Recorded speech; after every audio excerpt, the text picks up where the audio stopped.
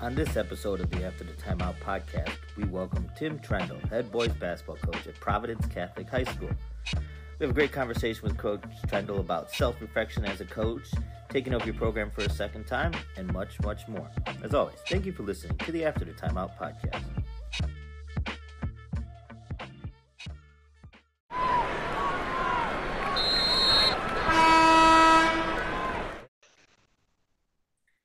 Let's start with our opening tip. So, Coach, you and your brother, Ken, AD at Trinity, also former Benedictine guy. I know him from days at Benedictine. You both went into athletics in Catholic schools. Kind of why do you think you both followed that path? And then, what are the benefits to you both being in the same professions, doing the same kind of thing and be able to exchange ideas?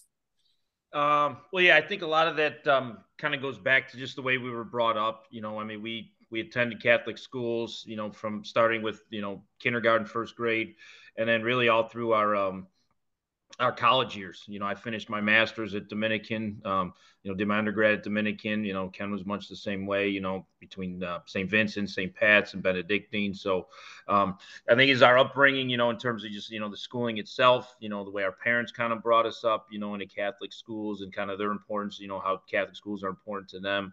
So it's kind of just always been kind of in our blood, has kind of been that. I think, that's really all, sometimes, it's all we know too. There's been a couple times, where maybe you thought about a public school or something like that, but it's kind of scary then, you look at it because I don't know public school education, you only hear some of the stories and stuff like that. So it's kind of, makes it kind of, like I said, a little bit of scared to kind of like think about a public school because Catholic school education is all I know. Although you talk to some people, it's not that different, but and like I said, it just gives us the opportunity, I think, too, to kind of express our faith too. I'm a man of faith and things like that. So it kind of gives you that opportunity to bring faith into the basketball program. Which is you don't have that kind of luxury in a public school. So I said we can do some things there. And in terms of kind of just kind of being in the same profession, it does kind of allows guys to bounce ideas off each other. Kind of the situation will come up at his school and he'll call me and, hey, how would you guys handle this? Or what do you think I should do? I'm thinking about doing this. And if I can't help him much, I can turn him on to, kind of one of my friends who kind of are also kind of in similar situations and things like that. And vice versa, and if, I got a parent who kind of is kind of, being an issue, Ken, what would you do as the AD? Kind of how would you handle that? Or you got a player who kind of, maybe gets himself in some kind of trouble or something like that. You're able to kind of share those ideas with one another and kind of just be good sounding boards for each other. Yeah, and I think that's important, right? I mean, I think Todd and I, do that for each other. I think that's something a benefit of the profession is that we all can kind of run ideas off of each other for sure. I mean, I think it's a great thing about the coaching fraternity, athletics fraternity is just kind of that's kind of one of the things I do what I do and I love what I do. It's the people you build, as coaches, as you know, educators. It's yeah, you got to teach your content, yeah, you got to coach your sport, but it's about the relationships you build, whether it be with your players, whether it be with your coworkers, your staff, things along those lines, and it's always important. I said the coaching profession, like I said, public school, private, no matter what, you got those relationships, you got those mentors, you got those things that you can kind of just share those ideas with, and that's been a huge thing for me. Like I said, being able to have people, whether it be my brother, whether it be guys I've coached with before, whether whatnot, just kind of just bounce those ideas off. And I said that's the great thing. One of the great things. There's many great things about coaching, as you guys well know, but one of the great things is that fraternity of people that you have to share ideas with, to get the support with. So let's kind of dig into your career. So you were a sophomore coach for well over a decade, and Todd and I were both sophomore slash JV head coaches. So let's just kind of start with that experience. What were some lessons that you learned during that time that you feel helped you prepare to be a head coach? Oh, I think that was a great time in my career. As I go back and think on things and reflect and whatnot. Like I said, one of the unique opportunities I had. I don't think there's too many out there. Programs that kind of run things the same way. And I don't know if it's possible to run it the same way. But back when I was at St. Pat's, coach with Coach Bailey, our sophomore head coach was also a varsity assistant, and it wasn't an optional varsity assistant. It wasn't a varsity assistant in name. It was you were, okay. He had his varsity assistant, and then he had his sophomore head coach was kind of one. It was a main man, right hand man. So there were days when I go 3 to 5 sophomore practice, and then maybe get a 10-minute break if I was lucky, to kind of collect my thoughts after practice, and then I'd be back out on the practice floor by 5:15 and out there till 7:30 with the varsity, and then we'd be back, practice is done with the varsity. We'd have kind of whether it be a staff meeting, whether it be a film session, kind of going over some tape breakdown or going out and seeing grade school games. So, I mean, it was intense. Like I said, I don't know, how many, if it's still possible today with all the people's got going in their lives and things like that. I try to do that a little bit, but there's just so much going on. I don't know. I said the hours that you put in with that, but it was just a great. Those years was a great learning experience. Like I said, you kind of. And coach always said this. I kind of always felt this. I think our varsity team at St. Pat's is kind of run like a college team, and then we felt like our sophomore team was run like your varsity high school team would be kind of. So I kind of, got a lot of great firsthand experience there. Whether you get to plan your practices with kind of coach overseeing, one of the best around overseeing it. You get to coach your games.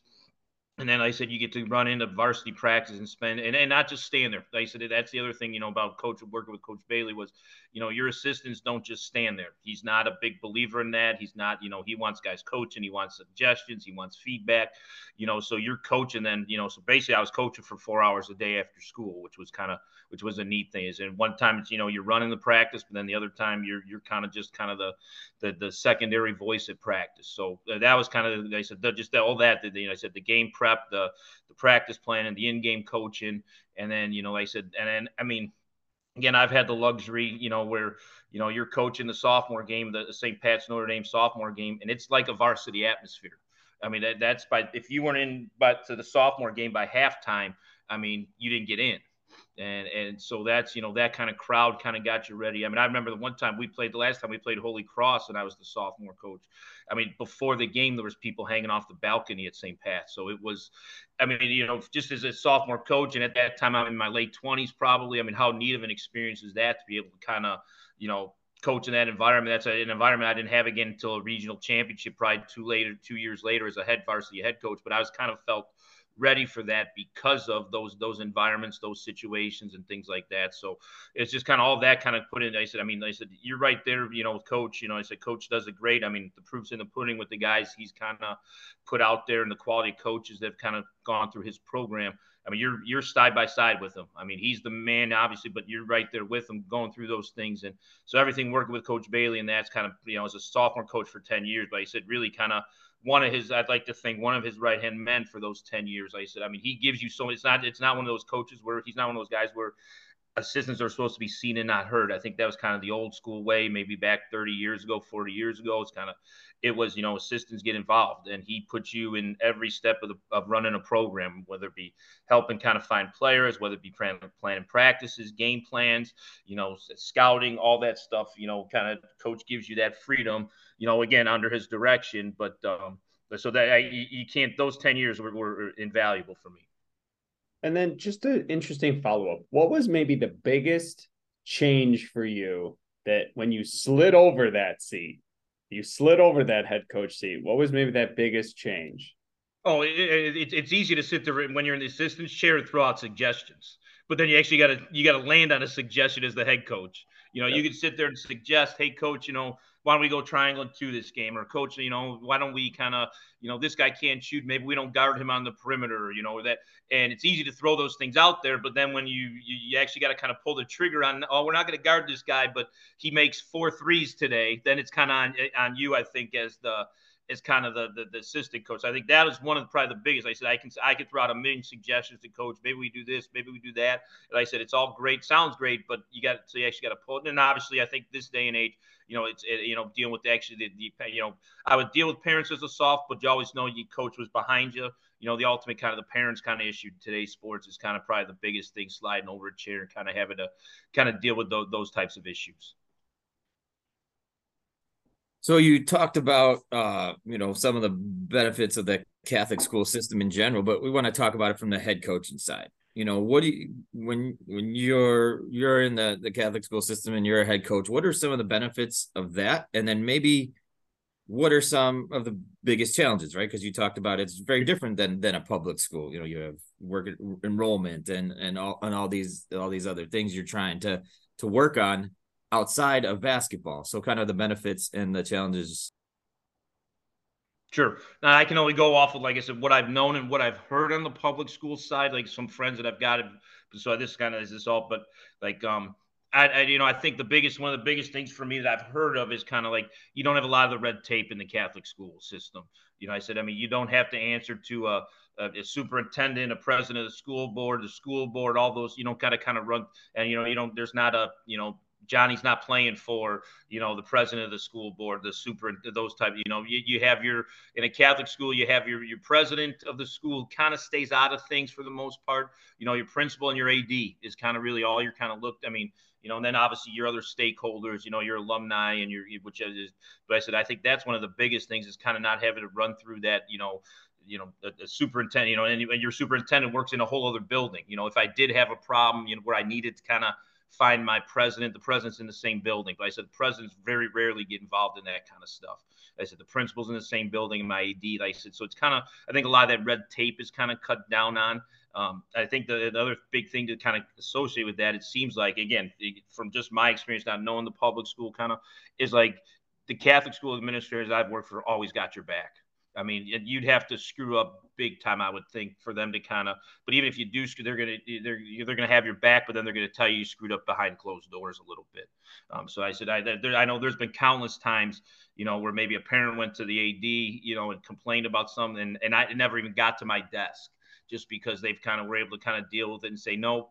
I've kind of observed the program firsthand. I'm there, I watched, I know what's going on. You know, you're talking about a playing time issue. This thing's dead. We're behind coach. So those kind, I think that's kind of the biggest thing to me. Another things like I said, a big difference. I hit on it earlier. I mean, you can bring, I said I do believe in the Catholic faith. You can bring, the religion into your program. We use the chapel, before games. You pray before practice. And I think it's important this day and age for young men to see, a male quote unquote role model in their lives, kind of practicing their faith, kind of, and living their faith out loud on a daily basis. So I think that's a big thing too that you obviously can't do in a public school. I think a little bit too, and not that maybe in private schools, I said obviously you get to, again, this is where I kind of, some people tell you it's a positive, some people tell you it's a benefit. You got your 30-mile radius rule with the IHSA where you can kind of go find players and things like that, but also try and go find those players. On the other, it's not, it's not as easy as everybody kind of makes it sound. I sat in a gym yesterday for probably about 6 hours, from about 9 o'clock to 4 o'clock. And, if I come out of it with maybe one, if I find one player in that mix, that's 6 hours of work that I kind of put in. So, and then obviously, can you find the player? But now can they afford, Providence is like $15,000. So, I mean, yes, I mean, there's financial aid and stuff like that, but still, I mean, okay, let's say you get it down to maybe 11 or 12, and I mean that's a car payment a month for some families. And even and depending on the area you're in too, I said okay, maybe a place like New Lenox, maybe a little more, they have, but then if you ask them to pay $15,000 a year, they got to give up a family vacation, they got to give something else up that that they're used to in their lives. So the whole kind of marketing, admissions, kind of finding players thing, I said it's a double-edged sword. I think that's kind of you run into that, and it's like I said, it's not as easy, I think, as everybody thinks it is. So that's kind of, I think, one of the, it's a good thing. Like I say, it could be a blessing. Yeah, okay, you can get some players got a little further boundaries, but it's not as easy as kind of as it seems. I think another thing, again, kind of depending on where you're at a little bit, but a lot of Catholics, I take St. Pat's, I take Providence. Facilities can be a challenge at private schools. So we got at Providence, we have 2 gyms, and we have a boys program, girls program, each 3 levels each. You have dance and cheer that need practice time. So there's 8, you need 8 practice slots in a day when we only have 6. So, and the last 2 practice slots of the night are 7 to 9. So I think a lot of the public schools, you got your field houses, you got your gym space, and maybe the latest you're practicing is 5 o'clock and you're done at 7. But we're stuck, a lot of times 7 to 9 at night, and it's then it comes into who practices 7 to 9 at night.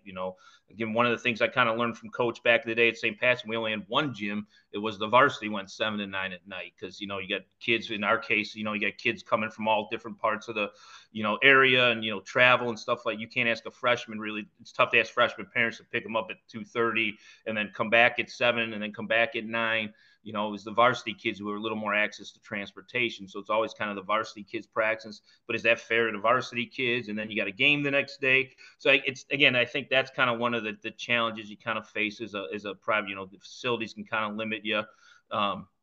Another challenge to working in a Catholic school, I think, is a little different than your public schools is booster clubs. I mean, Catholic schools really don't have. I don't have a booster club at Providence. We don't have. It didn't have one in St. Pat's. They didn't have one. So now you're kind of stuck. St. Pat's didn't let you fundraise because again, that becomes a sticky topic because you ask them to do. The school asks you to do so many fundraisers, to help offset the tuition imbalance and stuff like that. Now all of a sudden you're asking as a basketball program to help fundraise.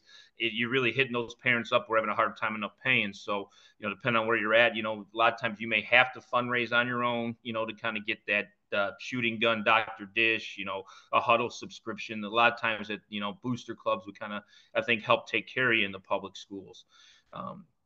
So I think that's kind of, kind of some of just the major kind of, things that kind of jump out to me.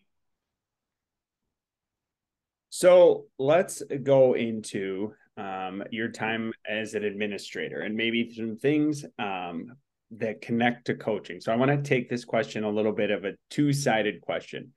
What were some things maybe that you learned in coaching that you took to being an assistant principal? And now on the flip side, what are maybe some things you learned as an assistant principal that you're like, you know what, I'm taking that back to being a coach?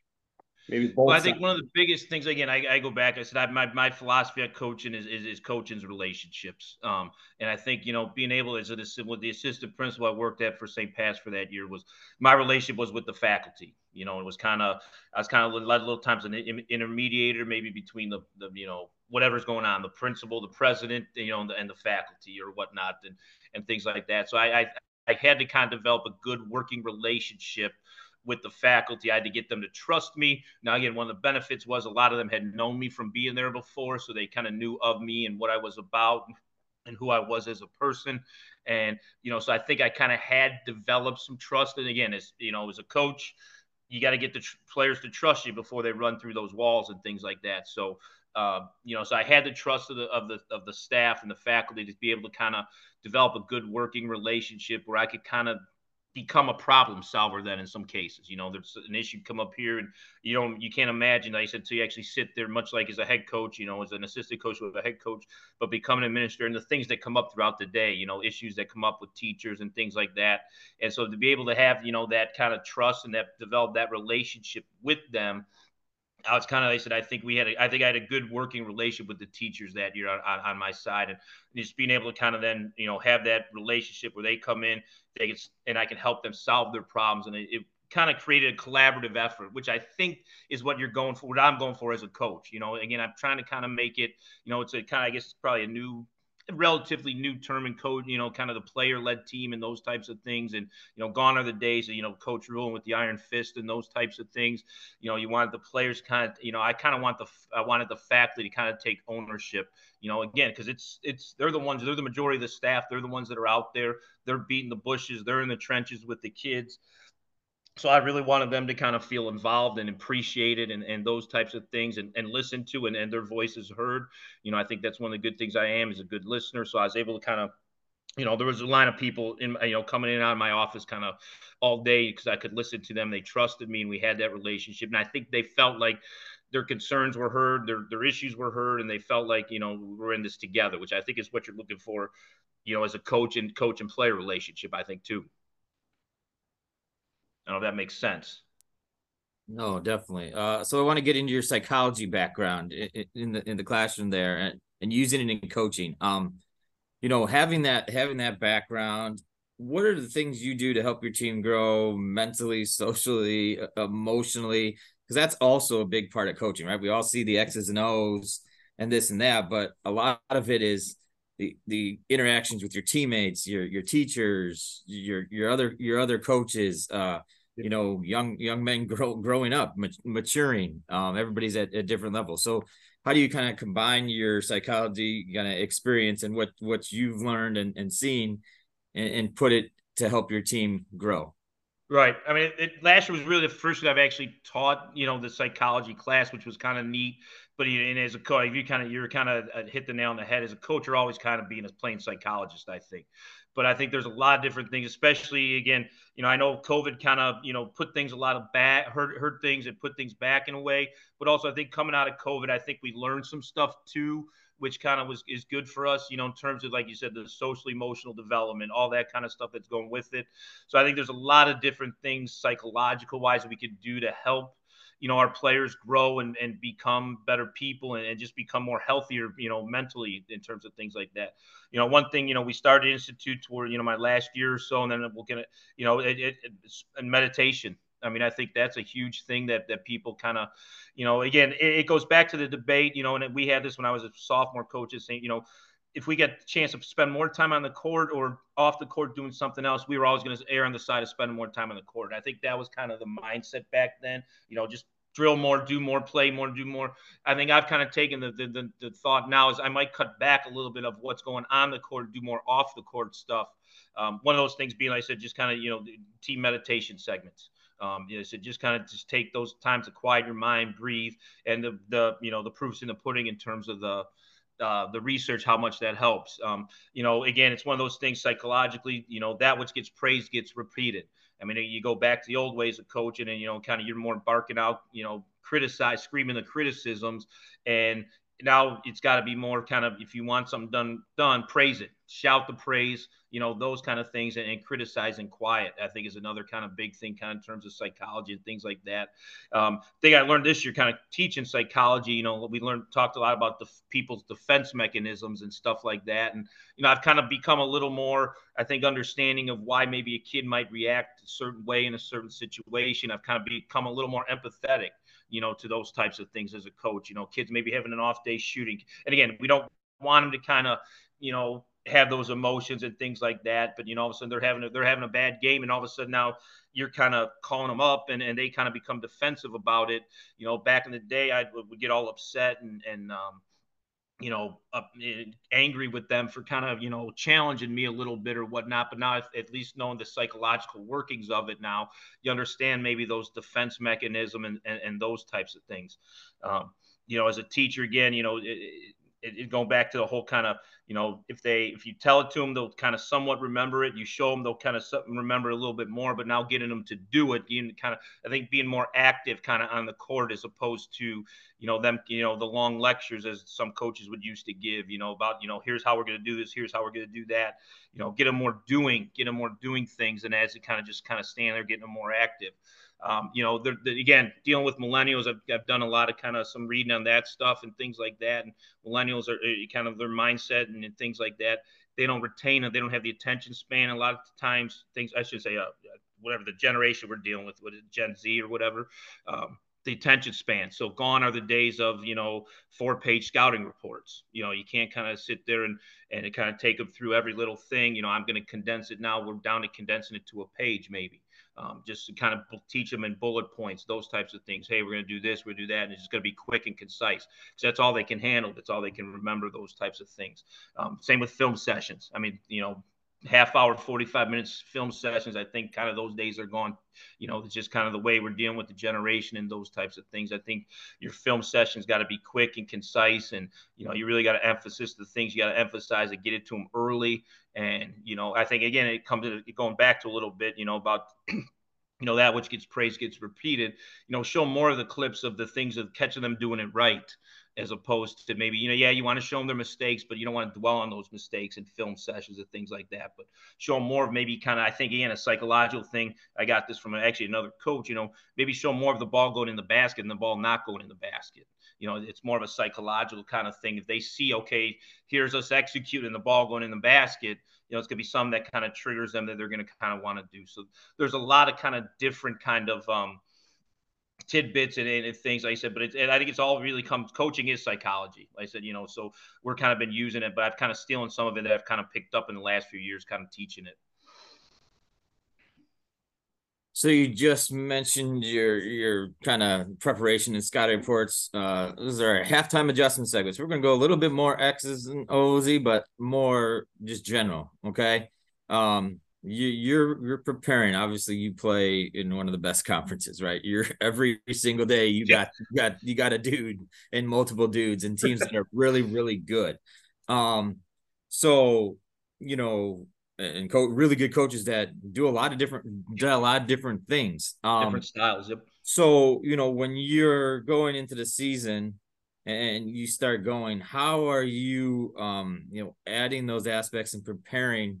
Yes, you got non-conference and things like that, right? But those teams in the conference. So how are you kind of adding that preparation to your practices for your teams in conference and those big time games to help your players prepare, whether it be getting used to looking at the scouting report or how to watch video, so they can pull those things out when you get to those big games and big situations. I think a lot of that has to do with kind of just being consistent with what you're doing. I'm a big believer in kind of keeping it simple is another kind of thing.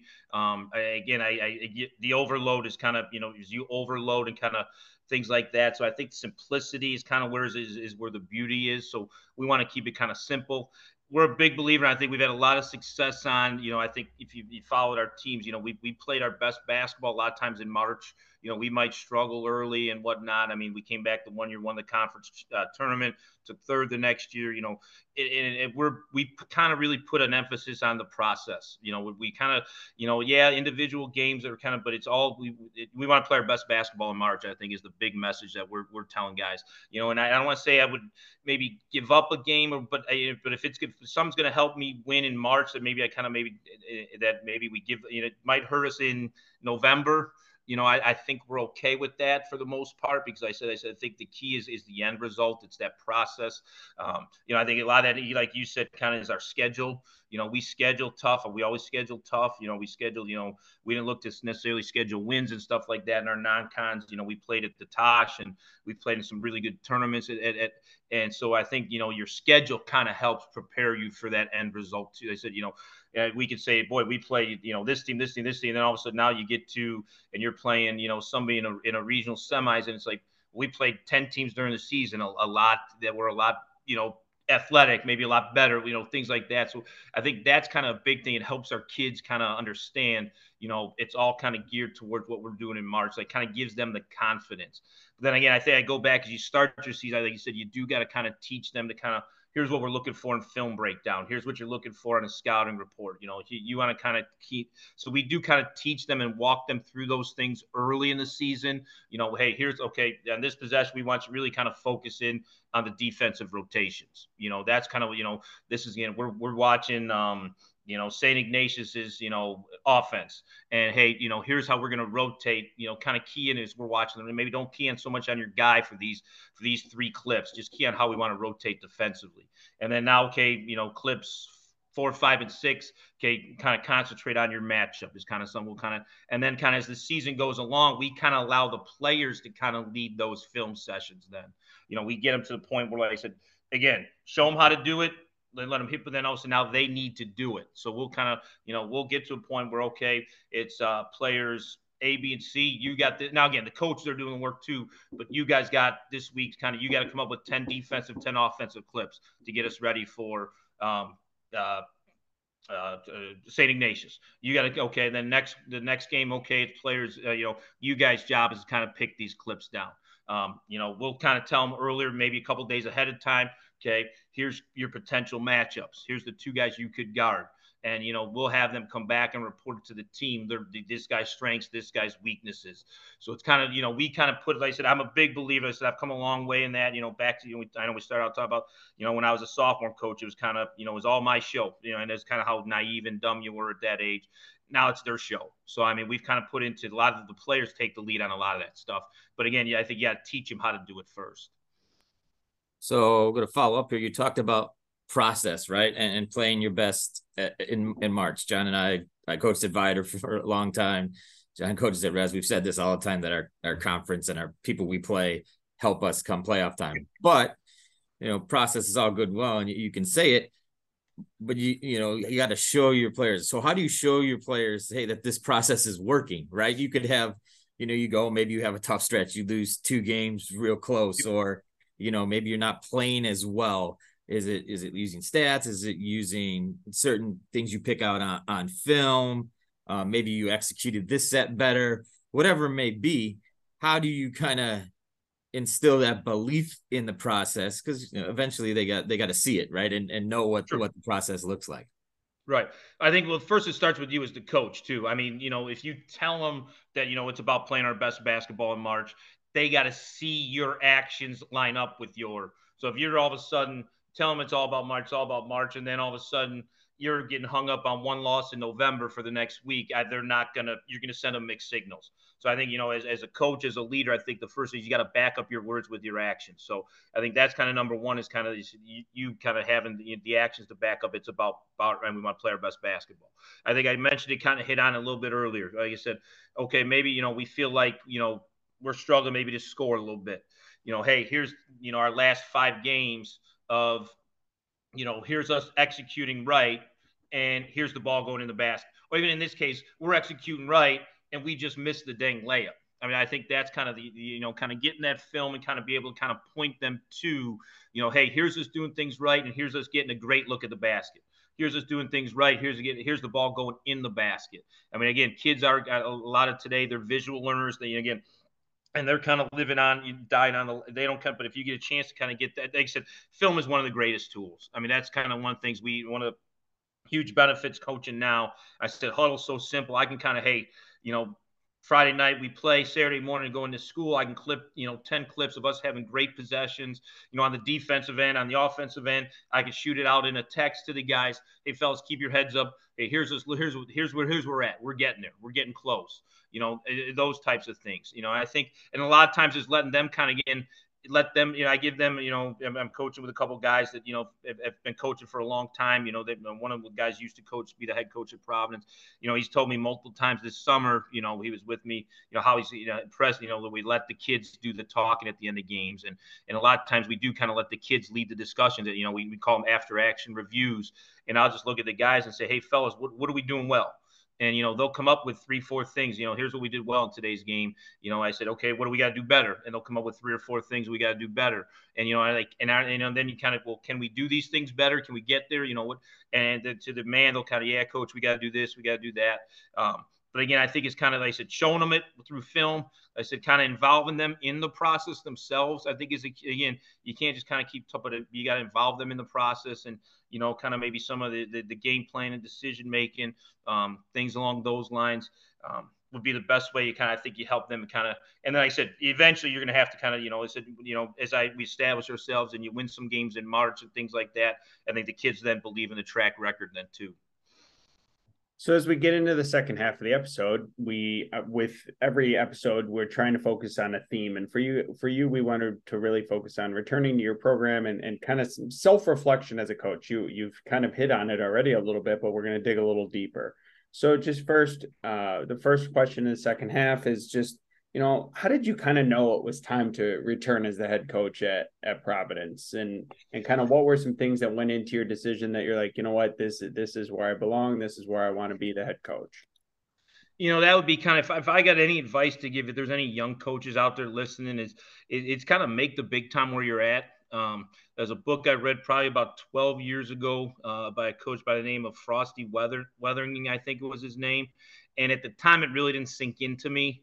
But, as I've kind of learned and grown and been at different stops and things like that, I come back and I just read the book probably about, a year and a half, 2 years ago again. Make the big, don't always be looking for that next big thing. And, everyone's got a place for them that's kind of special and specific.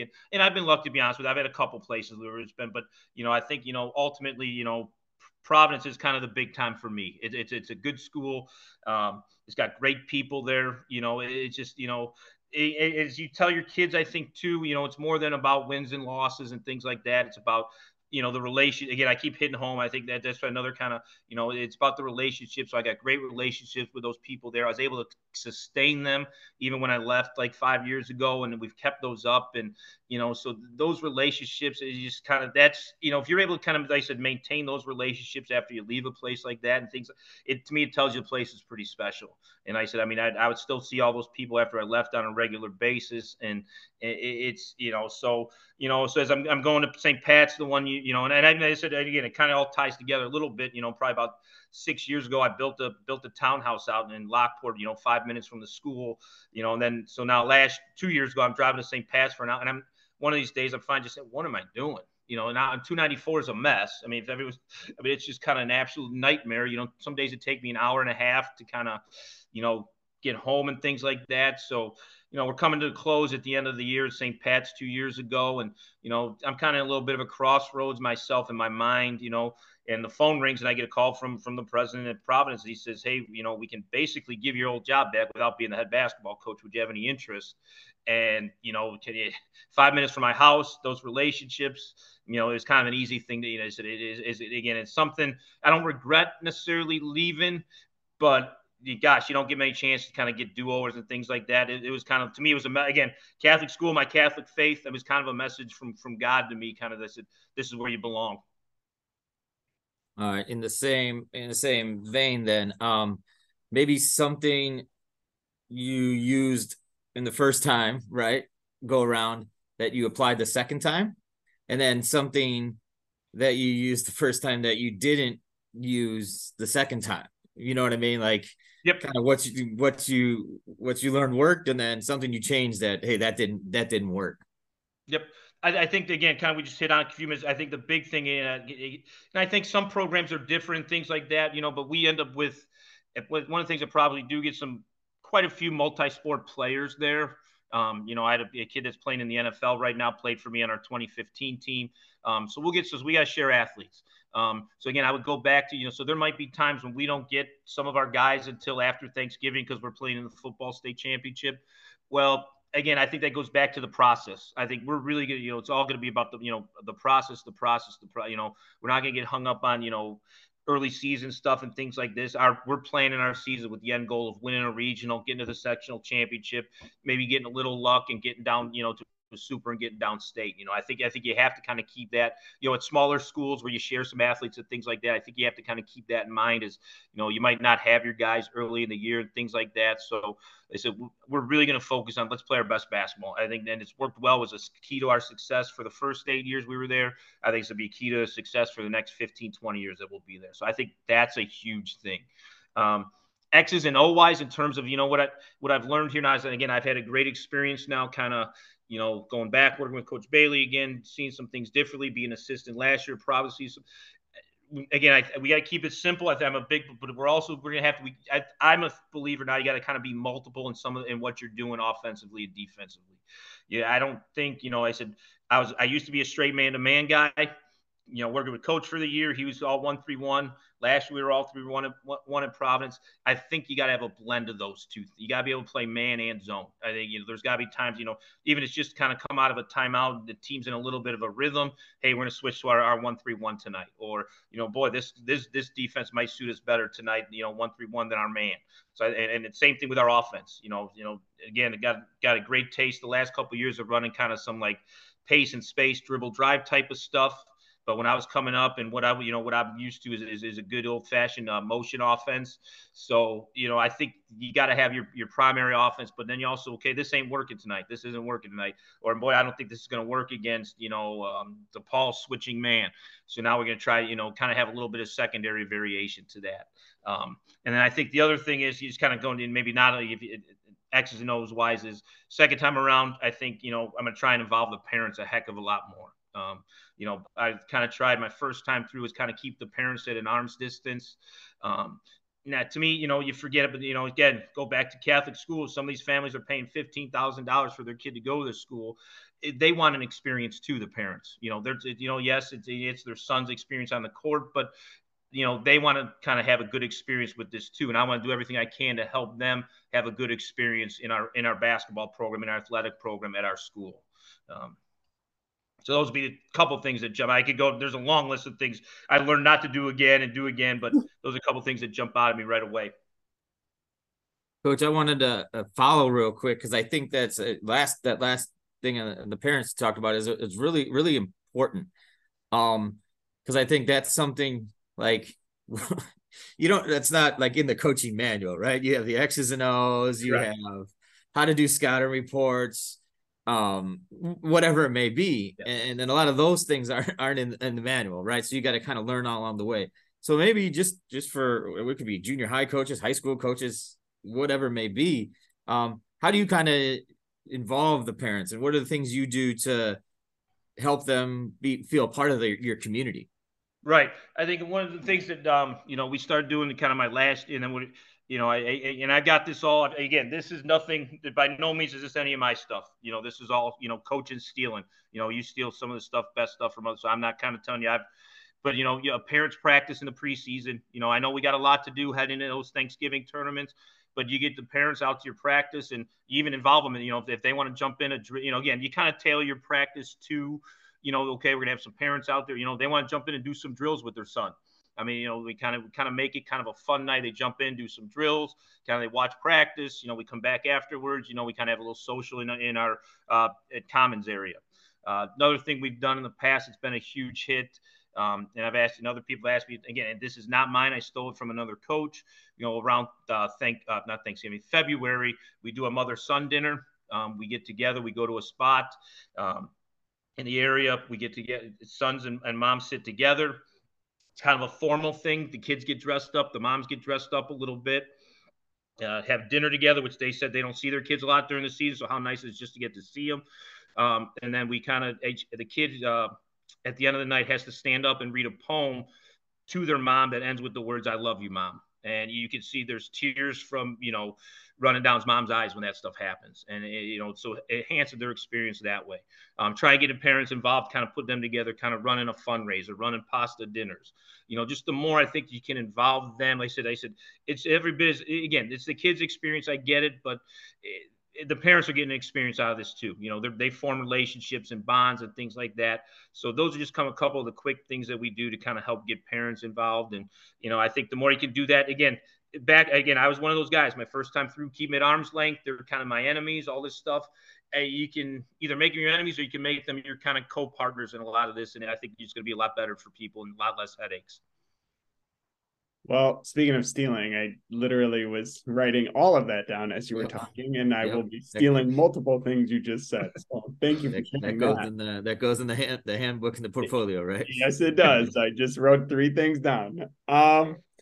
All right. So one topic we really have not ever hit on this with a guest, and I really wanted to hit on this. As a head coach, what do you do to kind of self-reflect in the off season? I know I do it a ton, but how do you know things you need to personally change? As a head coach, we're grading our assistants, we're grading our players, but sometimes there's not always somebody grading us. So kind of for our listeners, how do you kind of self-reflect and decide like, hey, this season I didn't like when I did this, or this next season I really want to change this that I did? Well, I think kind of, I don't know if it's self-reflect, but I mean, I'm a big believer in feedback. Again, this is something I would have never done 10 years ago, 12 years ago when I was kind of, sophomore coaches. But again, I've been working with a lot of different guys kind of at different things, and they've kind of, about once a month, I will ask my players, how does it feel to be coached by me? Again, I think that's such a powerful question. If you could, again, you got to have that relationship though with your players. You got to have that trust developed. Because a lot of times early on, when I kind of try to, they'll spit you back the kind of the standard. Oh, coach, everything's great, everything's fine, and they kind of tell you what you want to hear. But I think if you ask them, you got a good relationship with that kid, that player. How does it really feel to be coached by me? And they can give you a good, honest answer. And again, if you got their relationship, I've got some powerful answers. I've been kind of, about how's my coaching feel on them. And it's kind of helped me kind of change the way and think about the way I kind of, again, you'll get some kids who again, that's what I don't think people understand. You can't coach every kid the same way. certain kids need to be kicked in the rear to be motivated. I've had certain kids say, hey, coach, you got to get on me more. But then there's other kids who say, hey, coach, you need to back off a little bit.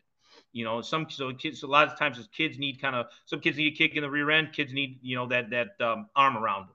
So I think that's been a great question for me to use to ask them, and then you can kind of chew on that yourself, and kind of that leads to a lot of self-reflection, their answers. Again, a lot of, again, it's common theme. I think it's kind of a common kind of practice now these days, but as you kind of do your exit interviews with kids and things like that, what is something in this program that you really want us to keep doing, that you really like? What's something that we have to stop doing, that you don't like, that's kind of, you think is hurting the program, is hurting our players? And maybe what's something new that we need as a program to start doing? I think those three questions are great. Stop, start, and introduce are great questions. And same thing as you ask your assistants those same questions, kind of, hey, what are some things, how do you see it? So I'm constantly asking them for feedback. I'll ask my AD to kind of stop in and practice and tell me what he sees and give me some feedback. We've got some great mentors in the area at Providence, and I got right at the school, Frank Palmasani, who won a state championship, coaching Walter Downing. He'll stop by practice. Hey, coach, what'd you see? Pat Sullivan, coach, the great coach at the University of St. Francis, is still out this way, and he'll stop by practice every now and then. Hey, Coach Sullivan, any thoughts, anything like that? And then and July becomes then a great time as you kind of keep a little notebook of things. I'm always taking notes when I'm talking to kids in our interviews and things like that. And you can kind of chew on it over the month of July. Like I said, we finished up July or June 29th. I think was our last kind of official contact day. So I've had about 5 weeks here to kind of, go through my notebook and, again, kind of the psychology piece a lot. I try and spend a lot, about half hour a day and just quiet, in this month of July. And I got a lot of time to do that now. So I get sit in quiet, the solitude, gloss over those thoughts about, hey, this kid said maybe we should try this. This coach was thinking that. And you kind of review it. And then the other things you get back, once I do all that, I get back to my mentors, guys that really know our program, and say, hey, I'm thinking about trying this. What would be kind of the drawbacks to doing this? And like I said, I got some great people to bounce ideas off of, and they'll be honest with me too, and say, hey, Tim, boy, I don't know if this is really the best thing for your program and your situation, or they'll tell me, hey, it's a great idea. But I think having that group of mentors is huge. That you can kind of pick up the phone now after spending July thinking about maybe we'll try this, maybe we'll try that, and just asking them what their thoughts are is kind of a. They said, again, it goes back to how we start. Again, all this stuff comes full circle. Just the coaching fraternity, having those relationships, be able to kind of bounce those ideas off of. So perfect lead in to next question. You've talked about your mentors a lot, people you've worked for. So how do you go about the process of filtering that information, right? Because you can get so much information from anywhere. Anywhere you look, there's stuff flying at you. So the first part of this question is like, what do you go through to know what to take? And then say, hey, yeah, thanks for the suggestion, but that's not right for me or right for our program or whatever it may be. Just the filtering process of all the information you get. Right. I think your last guest talked a little bit about this on your last the coach from Sterling. I do a lot like he does. June, to me that's a trial and error. Hey boy, I'm thinking about maybe trying this, maybe adding this to our maybe this wrinkle to our offense, or what, maybe we're going to add this wrinkle to our 31 defense. And I think June is kind of an experimentation month. You can kind of, you're trying to kind of, you want to win some basketball games in the month of June. You play a gazillion of them, but so we're kind of getting in there. But to me, I'd use that as kind of an experimentation month, kind of trying to get this.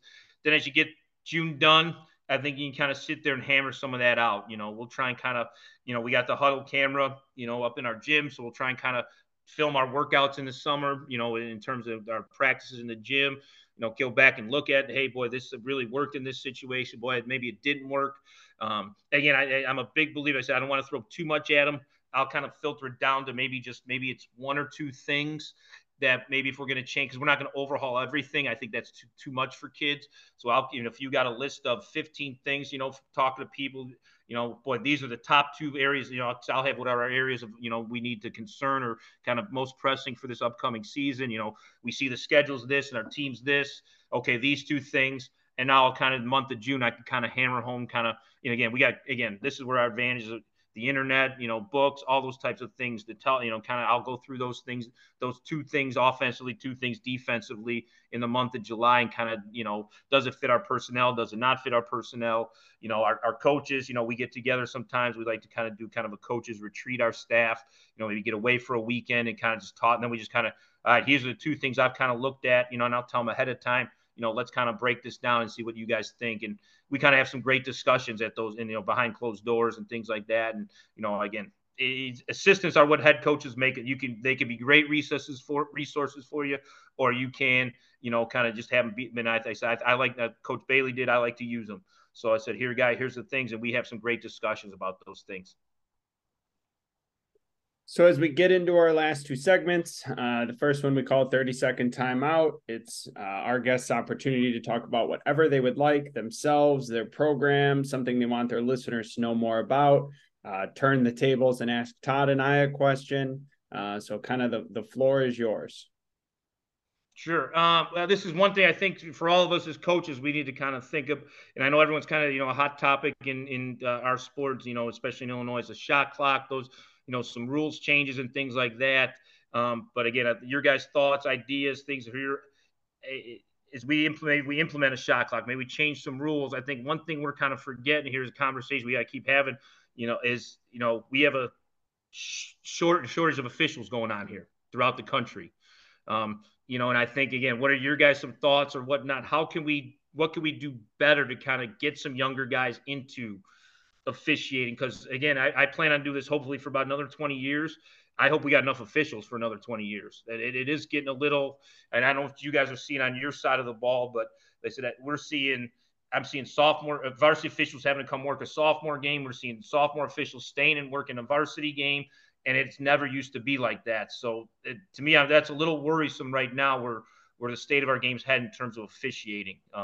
One of the things I did was, at Marist was my last year there. We implemented an officiating course, and I'd say kind of helped me out, and we were able to license some guys and stuff like that. So if anybody's out there listening, that you can implement that at your school just to get more young people involved in this. I said this is going to come hit us pretty soon. I got a feeling, so we got to be ready for that. All right, let's go into our quick hitter segment. Just kind of rapid fire random questions. Could be basketball, could not be basketball. Just having some fun to finish out the episode.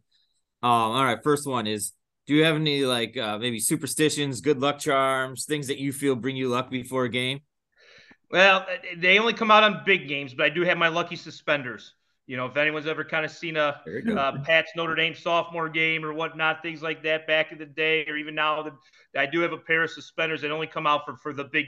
Your kids will know it's a big game if they see me wearing it.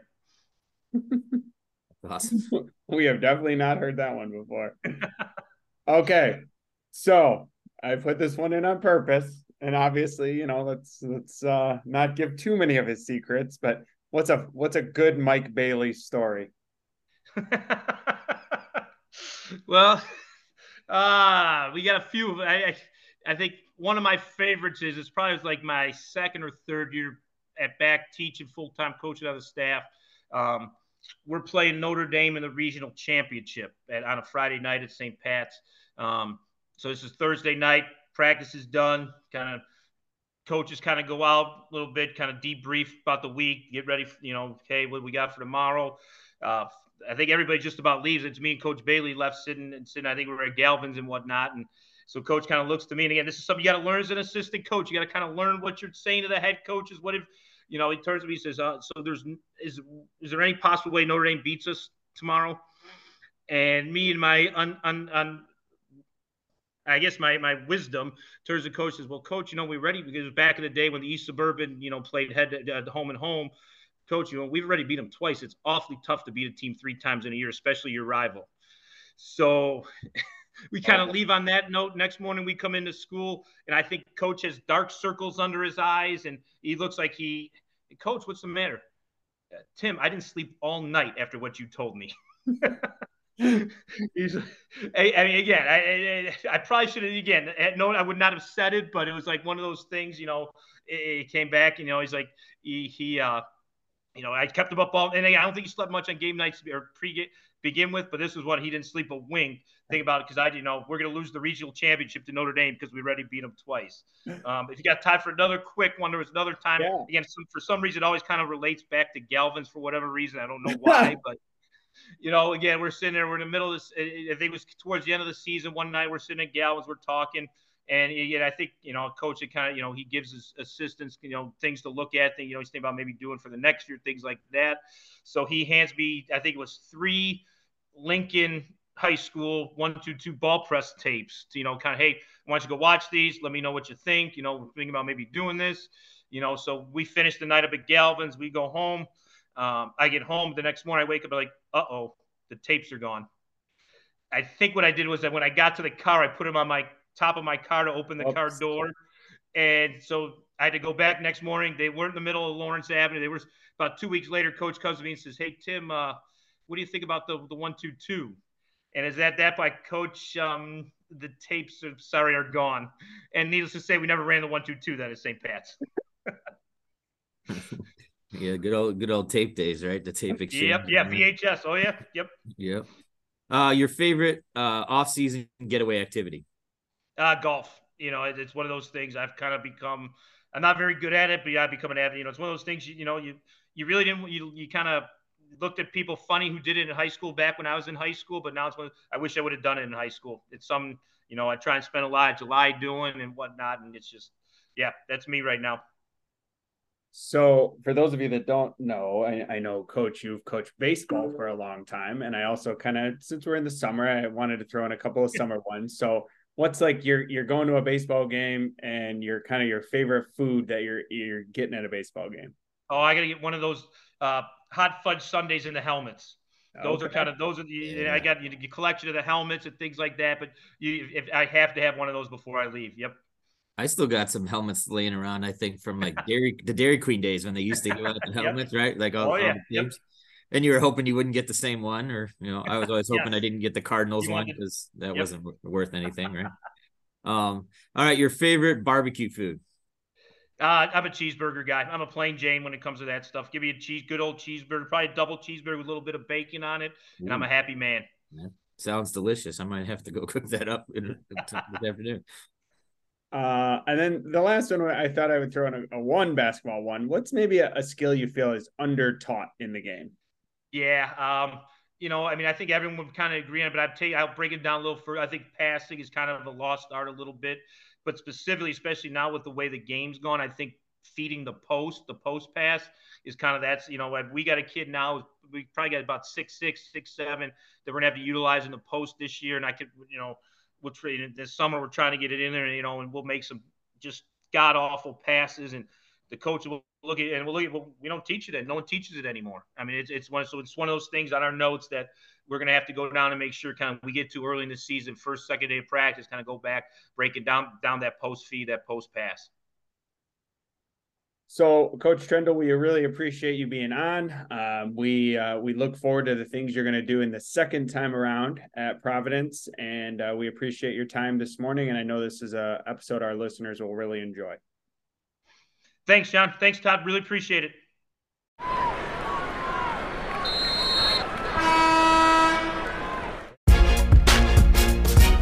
Thank you for listening to another episode of the After the Timeout podcast in concert with the Illinois Basketball Coaches Association. Please remember to give us a 5-star rating wherever you may listen. For more show content and upcoming episodes, follow us on Twitter at After the Timeout and subscribe to our podcast for upcoming episodes. Thank you for listening.